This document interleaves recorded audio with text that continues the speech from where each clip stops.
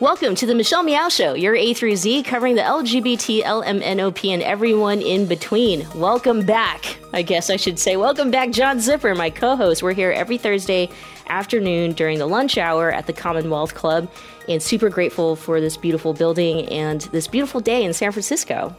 Oh, we're glad you're here. You always bring great topics, great speakers. Did you miss me? Absolutely. Well, right before the holiday break, we did have an amazing, amazing week. So if you haven't caught the program, we did this in the first installment of the Equality series. And we did it with Lauren Morelli, who's the producer of the new Netflix Tales of the City. But it's an incredible talk. We talked very little about Tales of the City and her other great program, Orange is the New Black. We talked more about her passion to ensure that we tell authentic stories of the LGBTQ community by hiring LGBTQ actors, actresses, directors, showrunners, and all that. So make sure you catch it at commonwealthclub.org/MMS if you didn't catch it. But today we have very special guests, and I got a chance to hear this person speak, as well as just some chance meetings throughout the Pride celebration, as they lead an organization that was recognized by the organization, San Francisco Pride, that is, and we'll get into that. It's going to be a very interesting conversation at this hour. Most dramatic, probably, after Pride for me. But they lead an organization, and it's called API Equality Northern California, but pronounced APINK. So let's welcome Executive Director Sammie Ablaza. Sammie, welcome to the show. Thanks so much for having me. I'm really excited to be here with you all. I kind of led into it, and it was like, hey, yeah, it's going to be a dramatic hour. Ready for the drama. And I don't, you know what? Like, actually, it's not even about drama, but it's these hard conversations that we need to be having in our community in order to really move us forward. So before we move forward, though, let's go backwards, because it's tradition here on the program that you share a coming out story. Great. I was trying to think about a coming out story all throughout this past week on my way here. And one of the things I've been reflecting on lately, actually, and talking to a lot of older activists and organizers, is that, I didn't have like a specific coming out moment. I wasn't, I didn't have to kind of gather my friends and family and go, I'm queer, or gather my friends and family and go, I'm a non-binary trans person. I think for me, it was mostly coming out to myself and then letting whatever followed. And I remember growing up, I grew up in a home with my mom, who's an immigrant from the Philippines. And growing up all the time, she would say things like, those the gay Filipino men, the bakla men, they're just acting gay, or they're acting American so that they can cause drama. Filipino people, we don't have that. They're pretending. So for my entire life, for a good portion of my life, at least, I was like, oh man, okay, being gay is like a white American thing, and we don't have that. You just try it on. And eventually, I learned otherwise, and I was able to see that there are plenty of Filipino queer folks out there in the world. But I was kind of convinced that that was not me. I was convinced that I'm going to be a strong ally. I'm going to show support for my friends. I'm going to be out here. And it wasn't really until the end of high school that I had a best friend, of course. And we all have best friend. We all have best friend. Or a roommate. Yeah, a roommate, a pal, something like that. And she came out to me. And I was really excited to support her and really wanting to be in all of my allyship. And one of the next things that she kind of showed me or told me is that she not only was queer or bi-identified, but she liked me. And I felt so conflicted as her best friend. I was like, oh no, I don't want to make you sad. I just don't like people like that. But I was like, I'm such a good ally and I don't want to be a bad friend. Maybe I'll just try it out. And we dated for 2 years. Wow. So you tried it out, like your mom said, it's kind of just try it. And then put on a pair of pants. Yeah. And can I ask, did you tell your mom, or did she know? No. Oh my gosh, no. And I think it's really interesting because we dated a little bit in high school and people just kept saying things like, wow, you both are so close. What best friends? You hang out all the time. And I think, that was just a really interesting thing to witness, how a lot of people, because I never said anything, were kind of willfully ignorant, even though all the signs were there. And it was only when I got to college that people gave me the option, or they didn't assume right away. They were like, oh, like, what kinds of people are you into? That I could say for myself, oh, I guess anyone, like any gender. It doesn't really matter to me. I just am excited about people's energy and their vibe. And I think coming into college and having people, even just a few years older than me, that were so confident in their gender and sexuality allowed me to feel a confidence in myself that I could not only be doing things that are queer, but to actually start identifying publicly as a queer person. And so identifying as queer, this is also something, it can be considered new if you want to go through generations of the LGBTQ community. So when I came out, my generation, I mean, being a lesbian was just such a, very clear identity and between lesbian and trans, right? And I just, queer is just, it's a reclaiming, but also I think a much younger generation has reclaimed it as an identity, which is something new. Yeah. What about for you? I mean, was that was it new? Was it? Well, I think when I came into college, to me, I still heard queer as like, the slur. And I didn't quite understand why people were self-identifying as queer, but it was through the explanation of friends saying, this is a tool or this is a word that people have used to hurt us, but we're reclaiming it to be fully in our power. To them, queerness was just anything that was out of the norm, out of the heteronormative world. They were defining it for themselves. And I think for me, part of what was so hard in my own kind of coming out to myself journey is that none of the words available to me felt right. Lesbian didn't quite feel right, bisexual didn't feel right, gay didn't feel right. All of these different things felt like they didn't fit. And I questioned myself a ton, like maybe I'm just a fake lesbian because I had this one person that I really like, but I'll never be into anyone again. Maybe I'm just faking it, actually. But coming in and seeing people who were so confidently like, I'm queer and I'm in my power, I'm reclaiming this word and this community for myself. My identity is actually one of opposition to homophobia, was very empowering for me. And I think it was the only word that I found, especially in the beginning of my journey, that I felt empowered in. Wow. I'm going to use that quote now for every single person who asked me why I have Q in LGBTQ or why we say queer when it was so bad. John. Was your family religious at all? Was that a part of your mother's kind of outlook, were you ever a religious person? Yeah, she was a very religious person. She, like I said, she grew up in the Philippines, and so I'm gonna guess either Catholic or Methodist. Yeah, she was definitely Catholic. She was definitely Catholic, coming from the northern region in the Philippines in Luzon. She was very, very Catholic. And actually, when I was growing up, for a good portion of my life, was attending Mass regularly, was going to those things. My mom loves to tell a story about how when I was 3, one of the first jobs I wanted to have was priest. And they told me, people who are assigned female at birth or people who are thought of to be girls, they can't be priests. And I was so mad. I was like, that's not fair. I'm good at talking and I know scriptures. And I think from that point and just continuing on, I think there was a time in my life in which I actually just started to get really critical about people telling me things, and then just expecting me to believe it. And so I continued attending Mass growing up, but to be honest, it was mostly for the donuts that they give out afterwards. They always had chocolate donuts, and I was very into that. And I think it became a point of contention for my mom and I. She was very deeply religious, and I think attending Mass was a regular ritual for her. And at a certain point in my life, once I got into middle school, and especially high school, I didn't want to go, and I felt very conflicted about it. And it was a big point of conflict and tension and pain, I think, to feel like me rejecting going to church was almost like rejecting her. And just generally, my relationship with my mom was very tumultuous, with that being one of the factors.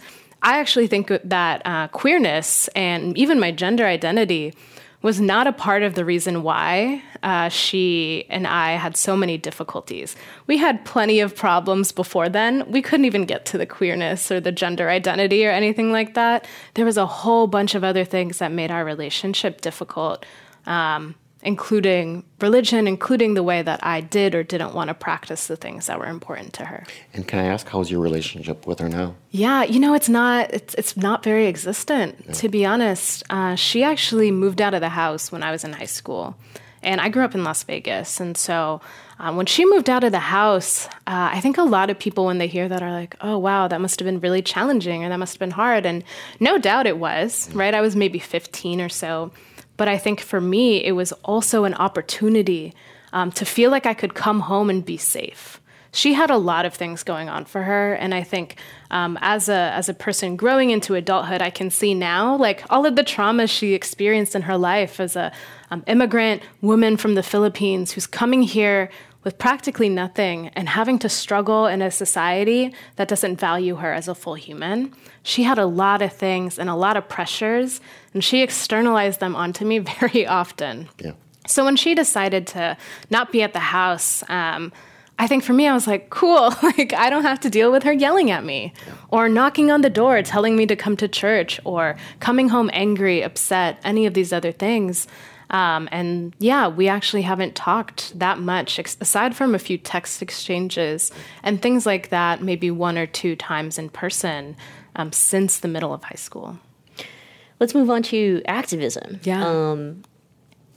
I think for a lot of us in the LGBTQ community, sometimes, it's a personal experience that sparks us to get involved, or it's, learning of all the injustices that our community faces. What was it for you, that moment where you're like, I'm throwing myself in it, or have you always been in it? I think that in a lot of ways, my heart has always been in it. One of the things that I reflect on growing up is that like walking on the street or seeing folks around, whenever I would see people struggling, like visibly on the street, when I was very young, I would cry. And my relatives, my mom, my titas, they would get upset and be like, why are you crying? Like, we're on the street, stop crying. But I'd be like, that person is hurting and no one is helping them. And when I was younger, people used to just tell me that I was too sensitive.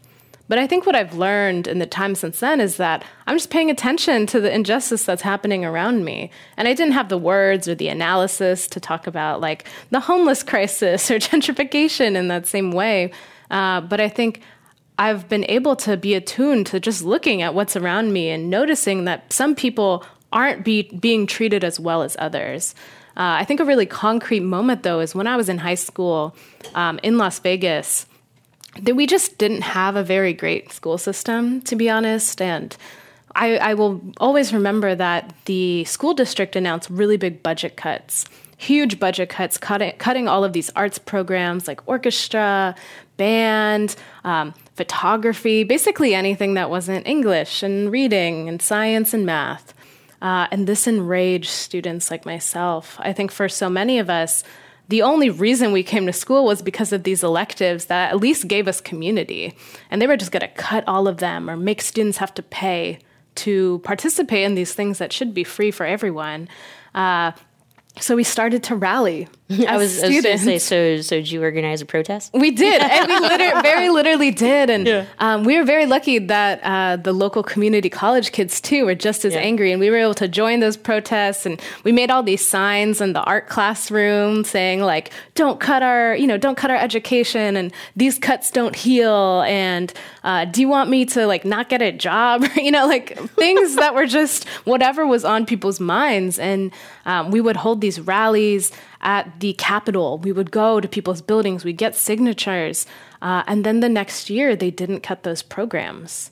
And I had never experienced anything like that. I was working with so many different people, many of whom I didn't agree with on a lot of different topics. But we agreed that we did need this funding in our school. And so to see how actually coming together and demanding something concrete led to a real change was really, really empowering for me. And that group didn't do anything else. I'll just say, like, it wasn't an organization, but it did something for that 1 year. And I think that experience, coupled with my own understanding of myself as a Filipino person, coming into an understanding of gender and sexuality, that was all very influential for the times in which I got to college. And I got to meet other people who identified as organizers, identified as activists, who were rising up to talk about immigration reform or to talk about queer rights. And I think those people also really saw this energy I had bubbling up, like, I can create change with all these people, and I really care about being Filipino, and I'm exploring this new queer identity. And they were able to kind of mesh all of those things together and help me seek out all of these different opportunities to turn my excitement into action. And was that also where it's one thing to be involved in, to be an activist, and how did your evolution into a leader? Yeah. Well, my first year of college, a lot of people that I was seeing on campus were starting to get summer internships, and it was January.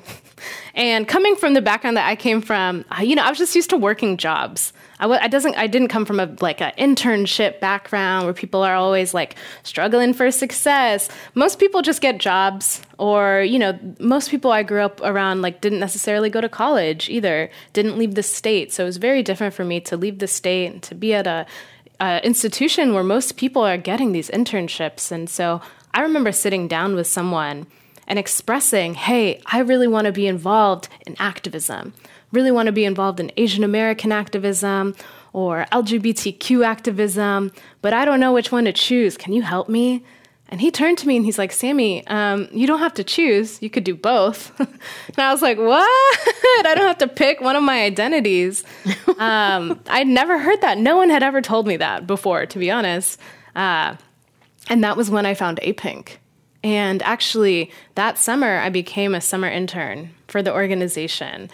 And that at that time, I think I was just transformed in so many different ways through this organization that harnessed all of this excitement about activism, but also an organization that deeply, deeply invested in me as a leader, gave me all of these skills, told me that I should be at the head of the room, told me that I should be bringing my full thoughts and my experiences and what I think should happen next.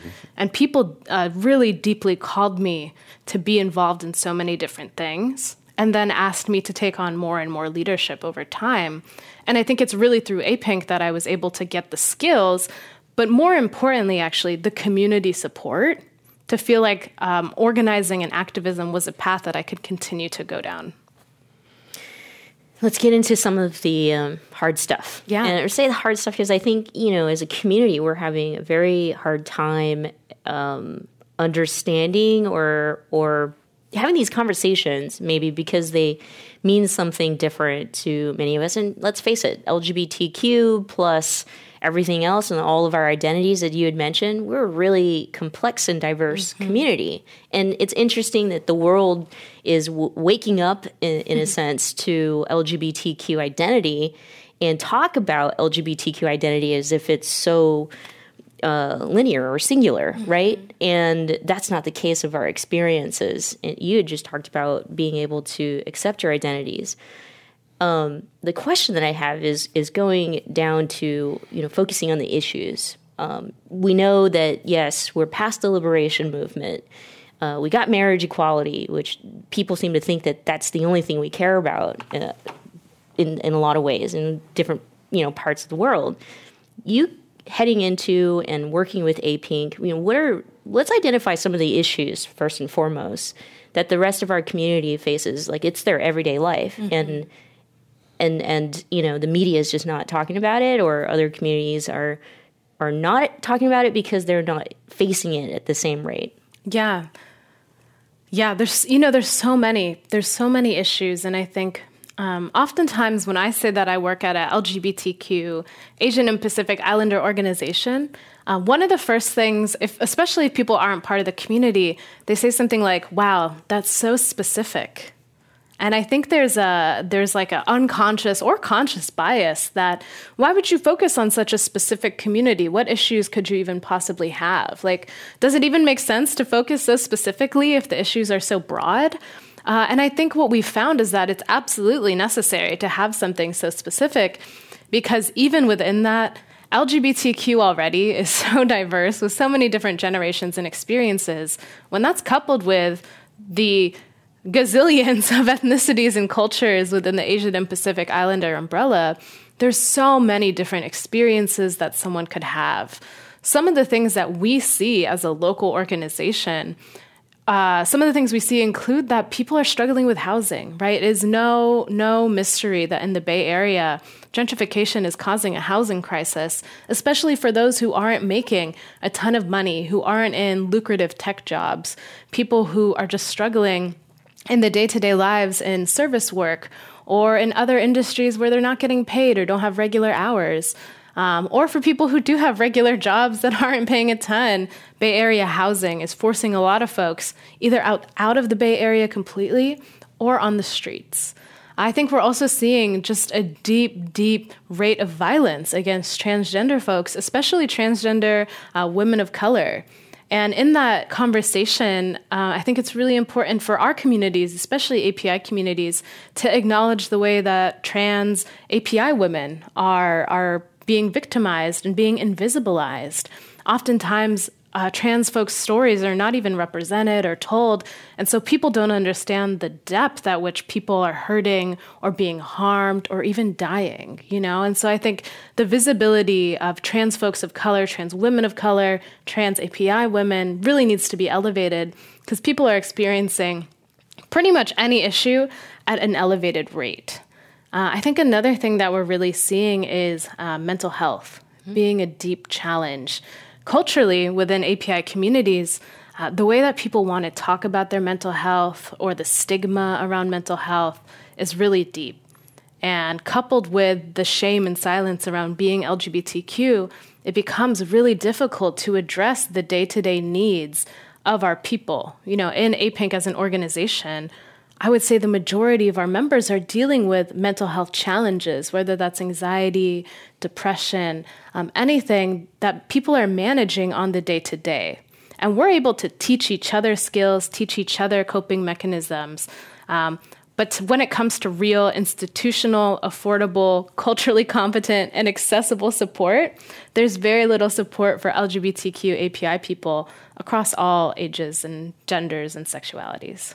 So here's the part where it's really difficult to have an ongoing conversation, how we find tools to alleviate some of the issues that we're facing, right? Because once we are gaining some of these rights that we're talking about, the privilege of our community may then become complicit in these systems that continue to harm us in this way. And so it becomes very hard, right, to see that we collectively are approaching this from finding I guess the word is solutions. Like, it almost feels like it's just this cycle that, okay, we start with fighting for the same thing, which is to free ourselves, and then some of us get free, but then we have tech jobs and we're, vacationing and we're doing things, whereas then a good number of us are not, and it becomes very hard for us to see what our future could be if those solutions are, not there and the harm is cyclical. Mm-hmm. Yeah, great point. There's this quote that I think comes from a lot of Black power and Black liberation movements. And the quote is that none of us are free until all of us are free. And I think that's a really important and really grounding principle to think about, that even though some of us are achieving maybe what I want to call like mini freedoms, if those are conditional and if they're only sometimes, and if they're only based on our participation as a productive unit for someone else's benefit, we're not truly free, especially when it's harming or complacent in the harm of other people. And so the thing that I'm always encouraging our folks to think about is, are we settling for these mini freedoms, or are we grounding ourselves in real solutions? And I think ideally, real solutions are those owned by a majority of the people. They're democratically governed. They're based in equity for all people that are affected by the issue. And they reprioritize those who are facing the deepest harm in our communities. And until we can find the real solutions that don't harm, ostracize, or marginalize more people, we're just claiming many freedoms. And sometimes that's really important just for the day-to-day. You got to struggle to survive. I get that. But if we lose sight of everyone else in our community, we're only living lives for ourselves. And that's ultimately not a sustainable way to transform the world. Talk about transforming the world in different ways. There's the outside activist, and outside meaning outside of the system activist. And then there are the folks who actually go for political power. Mm-hmm. They run for office or something, or go to work for an agency that is, working on some of these issues. Do you see that as an either-or choice, or do you see that at some point in your life maybe you would want to go and pursue elected office? Yeah, probably not for me. Yeah. Not for me personally. I think I sometimes have a low threshold for cognitive dissonance, just to be honest. Yeah. I respect that though, and I believe deeply in a diversity of tactics and strategies. I think until we achieve these real solutions, we have to try a lot of different things. We haven't won yet. Let's keep trying, And what I think is maybe most important in doing a diversity of tactics, though, is that we are all grounding ourselves in shared values, and we all have mechanisms to be accountable to the truth of our communities. I think what I see happen very often is that people might go into, whether it is political office or other institutions, with really great intention, but power is really, really satisfying to some people. And I mean that with no shame or guilt, but I think that there's a level of complacency that can happen when people realize I could just be okay. And so if there's opportunities for communities to keep people accountable in a really interdependent, conversational, and grounded way, I think a diversity of tactics is really important in actually achieving and testing out and experimenting what we need to do to win. I want to talk about dismantling systems because I think that, the younger generation of our movement is calling for the dismantling of some of these oppressive systems, such as law enforcement. So, and so I'd love to hear your vision of if you dismantle these things, what does society look like for people who think that we need them? And this question has been posed before on the program to someone like Isa Noyola from Transgender. Well, now she's with Mi Gente, but who calls for the abolishing ICE. Some people can't even think about this idea that those systems would not be in place because we need them for security or protection. But maybe we're old. Maybe we need to be comfortable with change. What is that vision for you? What does it look like? And how could people start opening their mind to your vision? I'm glad that you're asking. And I just want to say one organization that I really respect, the Center for Story-Based Strategy, they often say this thing, which is people will not go someplace they haven't yet gone in their minds. And a world without prisons, a world without ICE is really hard for a lot of people to imagine because our imaginations have been harmed, right? Our imaginations have been limited. And so I think it's so important for every person, everyday people to just have the opportunity to imagine what is the best case scenario, right? If we dismantled all prisons and all ICE, what could the best thing be that happens? And I think the call to dismantle prisons and to get rid of police and to get rid of ICE, those are not new calls, but there's ways that social media, that maybe a snowball effect, these ideas are getting more popular because more and more people have been invited into that radical imagination. And I want to invite everyone into imagining that world because I really do deeply believe it's possible. For me, a world without prisons and police means that we have community-based safety systems to care for and to address harm in our communities. I really want to shout out organization, the Bay Area Transformative Justice Collective, because when I think of people who are really concretely building the tools, I think of the BATJC. They are taking instances of harm, and the harm that I think is really extreme. When people go, we can't dismantle prisons, what about the people who commit sexual assault? The BATJC is literally going, okay, let's talk to those people. Like, let's change the way that they are functioning in the world. Let's transform, right? The idea behind transformative justice. Let's transform the way that they're approaching society. Let's transform the way that the survivor is able to thrive in this world so that this never has to happen again. Whether that's tools of creating real accountability, of building good apologies, of transforming systems, structures, family values of home and belonging.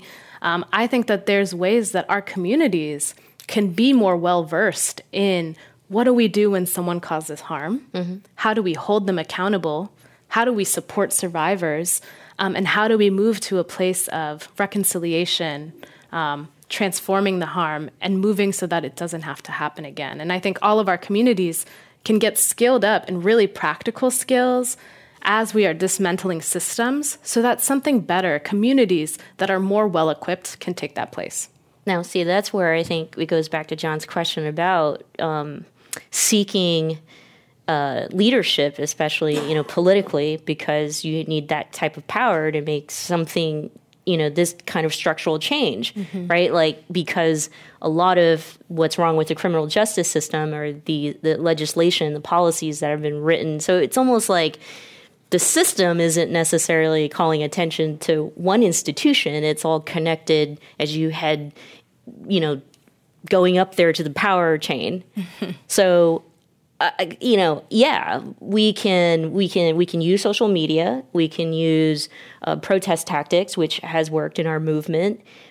How do we get to the very top to make those structural changes to the vision that you see? Because that's a beautiful vision. That's in my mind, if we were able to live in that kind of society, I would say I'd die happy, right? Yeah. Like that seems so peaceful. And I'm saying this because I think we need the unity. I think even, the most conservative of our community need to kind of do a reality check and look at themselves in the mirror and hear you talk about this vision, and then maybe change the way that they behave, the way that they vote or run for office. If it's someone like you, I think people like you need to climb up the power chain and then change it. Sure. Yeah.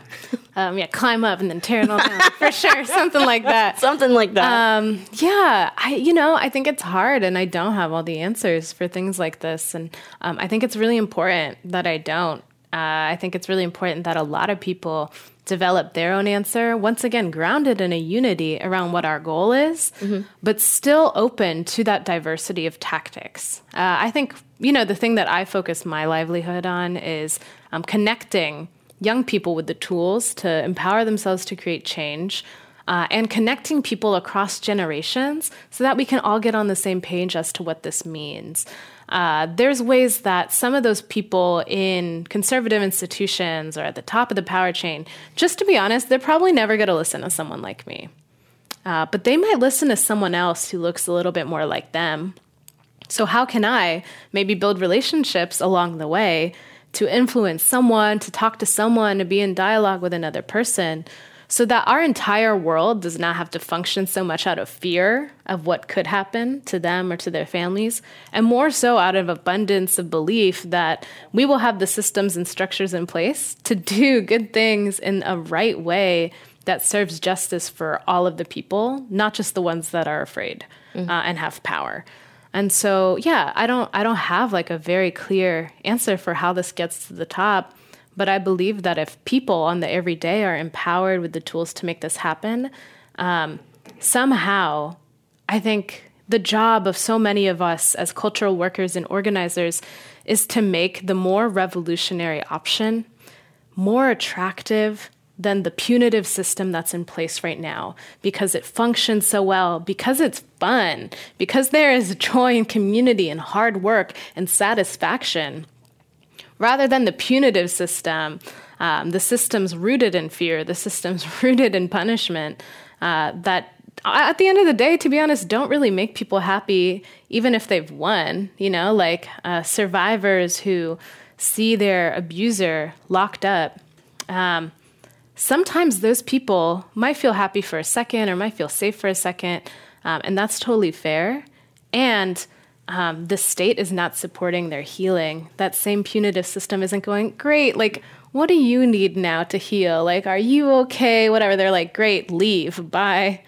And hopefully we are creating communities that are way more attractive for people to actually build momentum and participate and gain the skills and be accountable to that method of being. So sorry, I'm hogging this conversation, John. I'm really into it. No, but so if I'm hearing you, that was, dovetails my next question, which is, so maybe it's not necessarily, getting to the top and then tearing it down, but creating the new systems and then hoping that, others will join the movement in this new creation or this new vision that we all collectively want. And that goes to this next bigger question, which is probably something you want to bring up with your experiences of like San Francisco Pride, right? A near 50-year-old organization that our community started from a protest, really, right? And now it touches millions and millions of people around the world, and it's run like a business. So the mission, the purpose maybe has changed, although its impact, I mean, this is something maybe 50 years ago, or I would say maybe 20 years ago, we said we wanted. We wanted to change hearts and minds. We wanted social acceptance, and we want to be a part of, the mainstream and what the society is, the system is.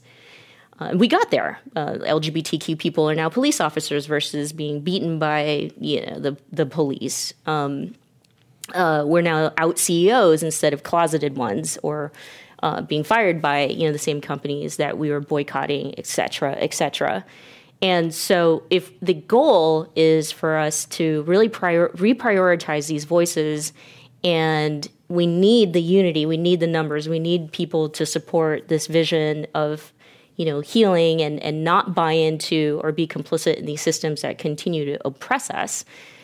How are we supposed to do that within our own community? It just feels like we were living in such a contradiction right now. Like I'll be honest with you, my personal feelings, like I'm so torn. Like I want to be like, yay, this is advancement. No, but it's not. And I don't know what to do. I don't know how to, should we fight ourselves on it, or do we smash what we've created and then start all over and create something that is much more just? Yeah, I think there's many ways to go about it. My personal inclination is that so much of history has been lost in people's day-to-day action. I think if people are grounded in our history, there are very few ways that people can move forward. Thinking that, they can be the CEO of a company and be abusing the lowest level of workers, but they're like, it's cool though, I'm gay. I think if we don't look at the historical implications, the historical patterns, the ways that queer and trans people have risen up throughout decades and centuries, and be okay with those types of actions of abusing the lowest levels of workers at a company. I think that people on the day-to-day, if we had more groundedness in our history, we would be able to fight, or at least act in a way more just and in more alignment with the historical value. And I'm also not ignorant. That's not going to work for every single person. But I think that it's once again that thing of, are we fighting for personal, kind of mini freedoms? Or are we taking a broad picture view and looking at what is everyone in my community experiencing, even if I don't agree with them? Even if that's not my personal experience, am I listening? Am I listening to the people who are not in the room? Am I listening to the people who are angry at me? Am I listening to the people who I disagree with? Am I removing my ego from the situation and saying wow, what is the lived experience of that person? And I think taking into account the historical implications and the contemporary experiences of people, to me, it really doesn't matter if there's LGBT police officers, because police officers of every gender and sexuality are still brutalizing people every single day. And that's really unfortunate. And it's really sad to see. And I'm not like a total curmudgeon either. Like, there's so much to celebrate. Don't get me wrong. There's like so much that we as a community can celebrate. If there's anything queer people, trans people are good at, it's celebrating. We like throw the best parties. We have the best fashion. The rest of the world is jealous of the ways we can be so authentically and truly in our power. I agree. And so why don't we have that be the center of how we create social change? Like, let's focus in on what we're really good at, but never forget that this celebration has a purpose. This celebration has a meaning. I think we could even see, historically back in the 60s, the 50s, how certain homophile organizations started to pop up, right? And homophile organizations, they were really excited about the idea of assimilation into society. While other groups that started to pop up, like at Compton's cafeteria, those people wanted safety. Like, they just didn't want to be beaten by the police every other week. And so that was such a critical moment in the LGBT movement right here in San Francisco for people to say, well, what path are we going to go down? And it's only coming to light nowadays. Even so many of the people who participated in it weren't able to tell their stories of Compton's. And that's getting more popular as a historical event to recognize, to reclaim, to acknowledge. And I think we're at kind of a similar crossroads now, right? Are we going to be advocating for acceptance and assimilation into larger society? Or are we going to look at the people who are still struggling on the day-to-day, center their voices and say, before I assimilate, before I am normalized into larger society, I will fight for your safety. I will fight to make sure that you don't have to get beaten up every week, that you are not criminalized, arrested, oppressed. That is my priority before my own normalization into the larger society. I'll have to be honest. I mean, the last 40 minutes it's been transformative. So thank you. Yeah. Thank you so much for that. I'm going to open it up to the audience if you would like to ask a question. Anybody want to ask Sammie a question? Okay, we'll go back to John. I was pleased that you talked about all the different views that are available, are expressed and are felt within really every community. Kind of going back to when you were talking about having at least a unifying goal, though, how important is that? Because my argument would be you will never, ever have a unifying goal over a very large group of people. And we're in a country, and we talk about different identities you have, we're also members of different communities, including just on the kind of governmental level, San Francisco, Bay Area, California, United States. And we might talk about large parts of the United States that voted for Donald Trump. We can also talk about huge parts of California that voted for Donald Trump. And not to write them all off as, there are different reasons. There are lots of different people throughout those regions. But still, how much of your hope to achieve your higher goals, transformative goals, are relying on changing everyone's view or 60% of the people's view to buy into, as you were saying, kind of a really golden vision of what life could be like? Yeah. I don't think true unity is possible, I will say. And I think that's great. I think it would be silly to say everyone should think exactly the same. I actually don't even want to live in that world. That sounds boring to me. I think it's important that we have a diversity of opinions, and those diversity of opinions should not sacrifice someone's humanity. So it's great to have a full diversity of tactics, like I mentioned, or views on how to govern something. But if someone's humanity and someone's safety is the cost of that, that's what I want to get rid of. And so I think that there's ways that we can build different types of unity. Maybe it's you and your own community, your specific friend group even, right? Friend groups are sometimes people's close and only community. How are you getting on the same page with your friends about different political issues and topics? Or at least how are you starting those conversations? How can then our organizations, institutions, get on the same page and have those hard dialogues? Organizations partnering with other organizations to form coalitions, to form local political power.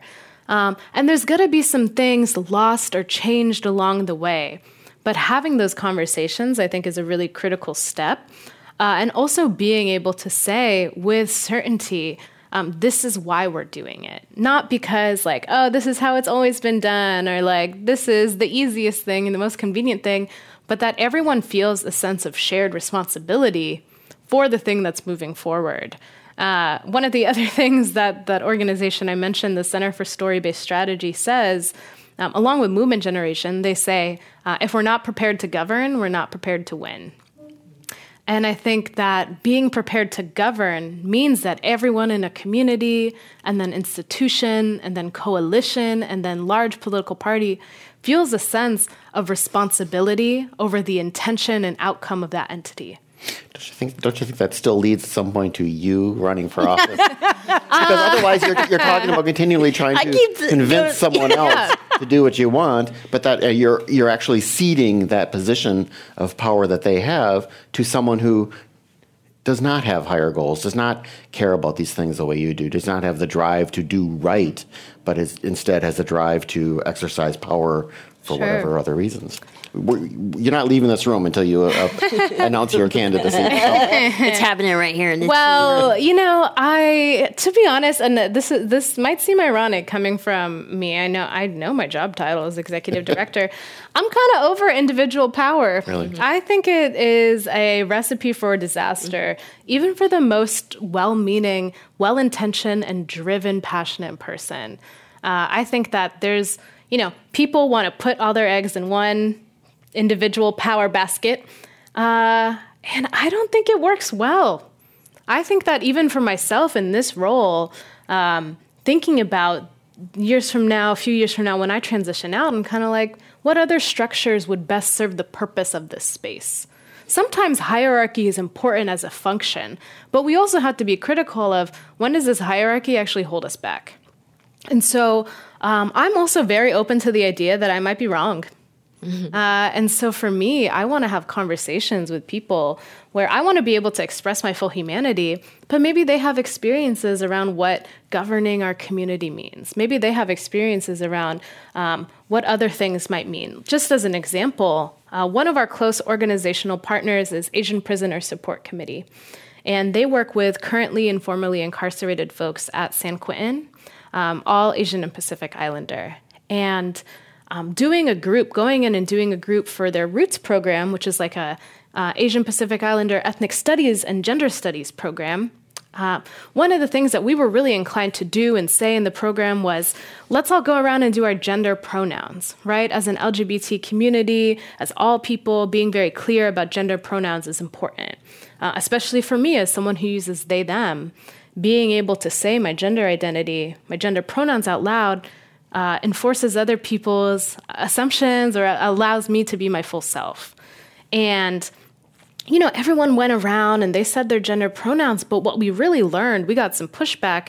The APSC, Asian Prisoner Support Committee folks got some pushback. And they said, facilitators can come into this space and ask us for our gender pronouns.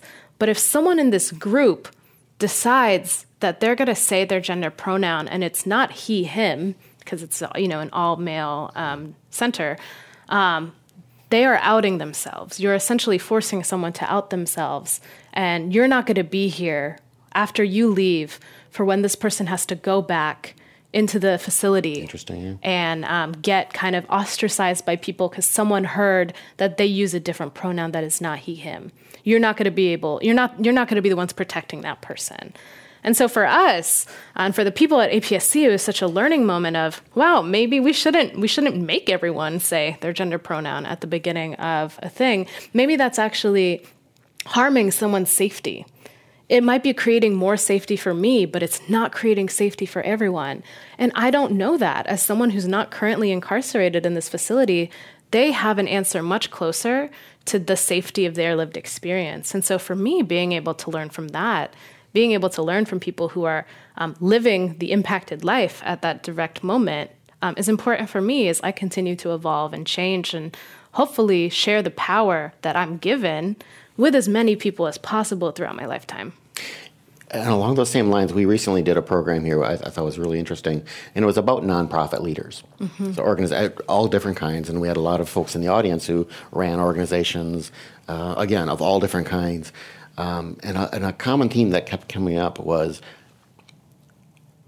do you connect with your peers at other organizations and other activist groups and other nonprofits and such? And what do you learn? What would you like to know that you think would help you make yourself an even better leader? Yeah, I do have the opportunity to connect with other executive directors or leaders of like organizations, and that's been a very healing space. I came into this role at a very young age, and I didn't anticipate, and I couldn't anticipate all of the challenges that were ahead of me. And so just being in a space where other people can share experiences has been invaluable. I think the experiences that have actually been most helpful, they aren't the ones that are like, here's how you talk to a funder, or here's how you write a grant. They've been the deeply emotional ones. The experiences of, hey, people are going to start personally coming after you. Or there's going to be times in which members of your own community who liked you a month before you had this job will now suddenly have expectations of you that aren't realistic at all. Yeah. Being able to have a space where other leaders can say, here's what to emotionally expect, and here are the tools, the skills, the support systems, to be able to not take that all on yourself. I think that that's been one of the most helpful things in this role, because there's just so much emotionally I could not anticipate coming into a job like this. We should do a part 2 on that panel. We should, actually. Sammie. Yeah, that would be great. As we wind down, I want to appreciate all that you've given us in this last hour. It truly has been transformative, and it, for me, at least, and in looking at what leadership actually means. And I think for you and hearing you, leadership is collective, and it really isn't focused on one person. You're a beautiful gift for our community, truly. The last couple of questions I have are very focused on, we did this whole talk and we focused a lot about LGBTQ unity or non-unity, but to be whole in our identity as LGBTQ and API, like one of the struggles that I have in identifying both at the same time is not knowing, how to address the the homophobia, transphobia within our community without having the compassion that there just needs to be more education in our community. And, like our aunties and our moms and our, fathers and our uncles might just not get it, but I'm just not at that point where we just write them off because they don't understand what even transgender means, or some of the stuff the concepts that you're talking about, like, would go over my mom's head as she's been here for 40 years as a refugee from Laos. She would be like, just live your life. Just be happy. What's wrong with you? Stop talking. You know what I mean? Yeah. Yeah. It's just like, there's too many words all at once. Like you're too focused on the labels and the words, something like that. And so I would love to hear kind of your thoughts. And I know you talk a lot about, chosen family and loving chosen family, but you represent an API organization. And when those experiences are tough, how do you keep going? Yeah. I think it's so important that we are constantly in communication with all of our API siblings and aunties and elders and everyone in between. APINC started 15 years ago now, when there was a 6,000 person march in the Sunset District here in San Francisco of mostly Chinese older folks who held up all of these signs that said, homosexuality is a sin, marriage is one man and one woman. And people looked at that and they were like, oh no, that looks like my mom or that looks like my auntie, but that doesn't represent me or my community. That doesn't represent my lived experience. And APINC's first campaign was talking to our own API communities about gender and sexuality. And I think that work is just as critical now as it was 15 years ago. And I don't think we need to have the perfect words to have those conversations. Even when I think about transgender folks, right? Trans people have existed in API cultures and communities for centuries under all different names, labels, self-identification, but they've existed outside of the Western gender binary. It wasn't until imperialism and colonization that they were like, actually, only man and woman. Also, we're going to be violent unless you believe us. And they're like, oh, okay, sorry. But there's ways that all of our cultures and communities have an understanding. They just might use different words, or they might use feelings to express it instead. And so I think having those conversations with all API communities is really critical. And also working with other API social justice organizations to say, just as you're fighting for economic rights or immigrant rights or language access, if you're not addressing LGBTQ people, you're missing a big part of the API community, because we have always been in API communities, whether we were using the words LGBTQ or not. And so without addressing that, you're missing a really necessary pillar in a larger function of social change and social justice. And having those conversations, sometimes my question is, when was the first time you saw someone act outside of their gender expectation, right? When was the first time you saw someone act outside of a way that people thought that they should because their gender is assigned as a girl or a boy or whatever? We all have instances in our families and communities where people decided to do something that wasn't quote unquote ladylike or like a man or whatever. It doesn't mean that they're trans, but we all have experiences of that. And how can we just call attention to make that seen and normal and understood? Because LGBTQ people have been in API communities and we're not going anywhere, frankly. So we just have to have opportunities of compassionate conversation to make that known and heard. Yeah, I would assume also being out and authentic is really important. I woke my wife up at 6:30 this morning because there was a spider on the wall and I just couldn't. I was too scared. I was too scared to kill it. And she is from Northeast Thailand, so all that stuff gets thrown into a pan and fried. And they're tasty. I woke her up to go kill it, and I bet if I told that story to my mom, which in her mind she's beginning to understand that, all that stuff that she's thrown in as what that defines a man and a woman is just thrown out when she sees our experiences. But anyway, it's very therapeutic to also share. I love to do that when we have API queer people on the show, because it's like, okay, this hour, let's do API queer therapy. You share, I share. Truly. We're winding down on time. Actually, we're out of time. So audience, I'm sorry you don't get to ask a question, but that's okay. Maybe you'll take pictures and photos with Sammie after. Sammie, thank you so much again for your leadership and all that APINK does for our community. And you can, 30 seconds left, if you could give us just some words of encouragement or hope, or not, because it could be like Isa was like, I'm not giving you hope. You have to go and do something right now. You could do the same. What are some last thoughts? Yeah, last thoughts. I think that everyone has a duty to take responsibility. Take responsibility in your friendship, in your community, in your workplace, in your livelihood, in your family, to fight for a justice that's for every single person. And I think part of taking responsibility is knowing your history to inform your everyday actions. And more, there's the ability to do that, even if it's just starting with a conversation, asking someone about their history. There are fewer and fewer excuses. And so I'm really excited to see the ways that people take agency, ownership, and responsibility over their lives to transform the entire world. Sammie Ablaza Wills, everyone from APINK, thank you so much for joining us here for the Michelle Meow Show. Don't forget, we're here every Thursday afternoon for the most part.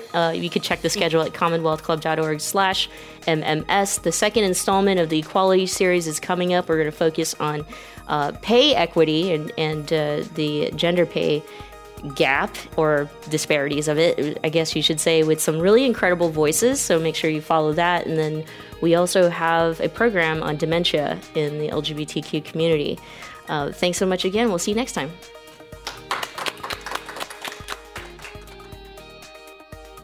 Thanks for joining us for the Michelle Meow Show, your A through Z covering the LGBT, LMNOP, and everyone in between. We're here every Thursday live at the Commonwealth Club. And you can listen to past shows at commonwealthclub.org/MMS.